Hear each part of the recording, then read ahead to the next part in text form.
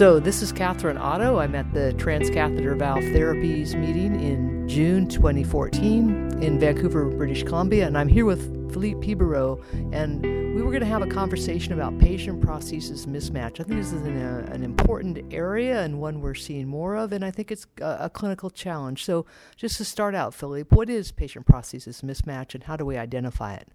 Well, prosthesis patient mismatch is when the valve effective orifice area is too small for the patient body size, so the cardiac output requirements, and of course the consequence is increased gradients after operation and residual stenosis, and it has been shown to have an impact on the symptoms, the persistence of symptoms and recurrent heart failure after operation and mortality, both short and long-term mortality.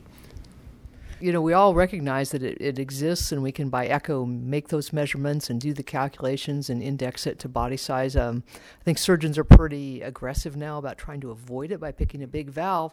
But if I have a patient in clinic who has patient prosthesis mismatch, you know, how do I decide if it's severe enough to do something about it?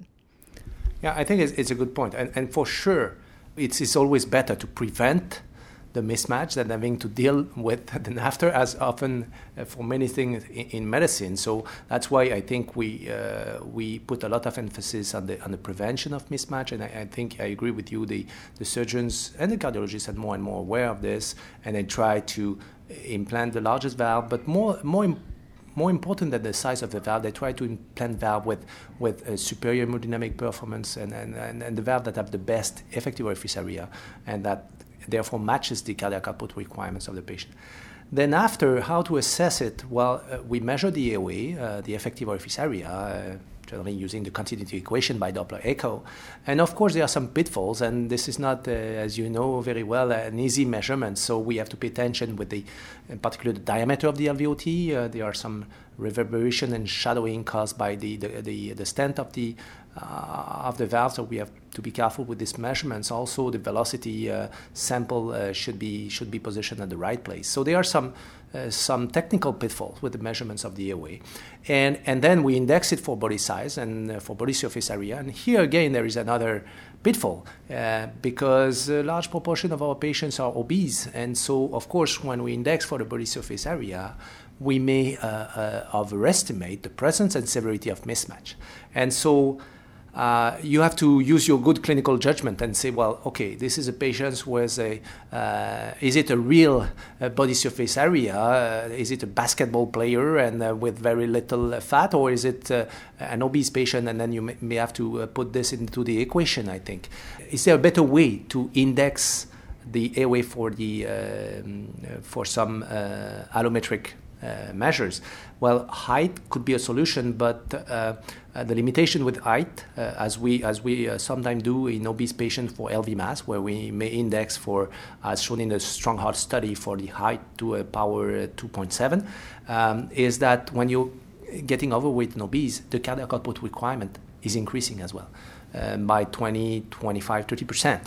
And the gradient, the pressure gradient, is a squared function of flow. So if the cardiac output goes up, the gradient will go up even more.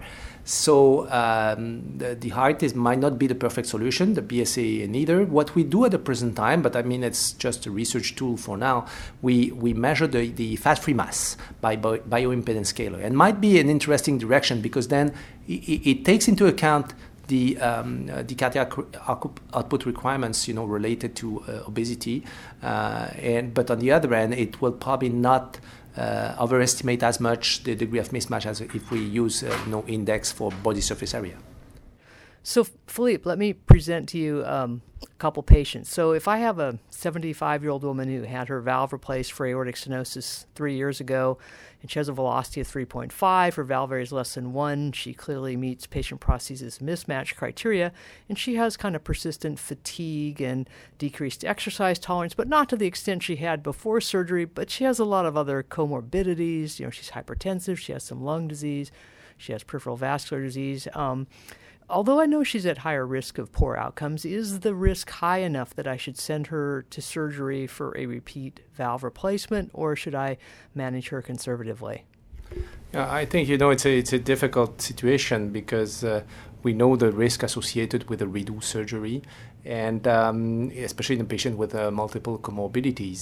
And in these patients, the challenges is always difficult to know and to be sure that the symptoms are related to and only related to the prosthesis patient mismatch, and not sure that if we replace the valve with a larger and valve with a better hemodynamic performance, that we will improve the patient.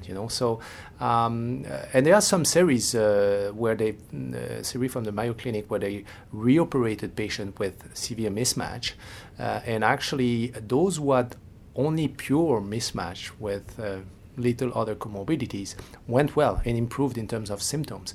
The others, those who had comorbidities or other concomitant cardiac surgery, the outcome was relatively poor. So I think in the case of this patient will be to do try to optimize the medical therapy, close follow-up, and not do a redo in this case. Yeah, and I think that just really emphasizes the importance of avoiding patient prosthesis mismatch in the first place, to calculate the effective orifice area before you pick a valve and try to not get in that situation.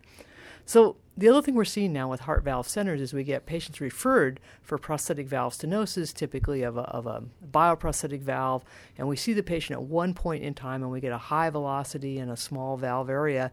How can we be sure that patient has prosthetic stenosis versus patient prosthesis mismatch, and maybe it doesn't matter, we should just do a transcatheter valve in valve anyway in that patient? Yeah, that's a very interesting scenario as well. I think to be sure first that and make the differential diagnosis between an acquired stenosis versus a mismatch that was born with operation.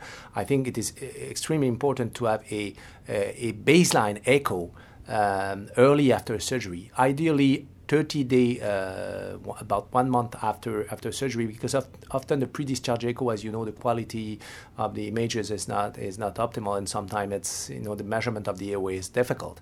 But having a good comprehensive echo at 1 month with a good baseline reference measurements of the velocity, the gradient, and the airway is really key.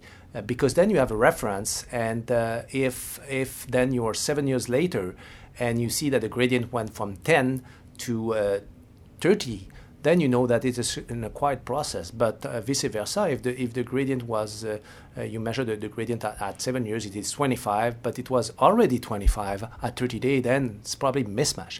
And I think the success of the valve-in-valve would be very much different. If it's an acquired process, a stenosis or regurgitation, the valve-in-valve would be quite efficient and will probably help the patient.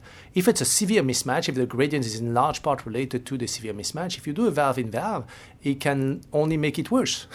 So I mean, this is important for therapeutic decision-making, to be sure that is it acquired problem versus something that was inherent to the prosthesis that we initially selected, because then the valve-in-valve will not help. Great. Thank you very much for all those comments. I think the take-home messages are that we want to avoid patient prosthesis mismatch by selection of the best valve at the time of surgery, and that we want to get a post-operative echo to be our baseline, so that when they come back later, we can tell whether they have prosthetic valve stenosis or simply have patient prosthesis mismatch. So thank you very much for your comments, and enjoy hearing them, and look forward to seeing you at the next meeting. Thank you very much. It was a great pleasure.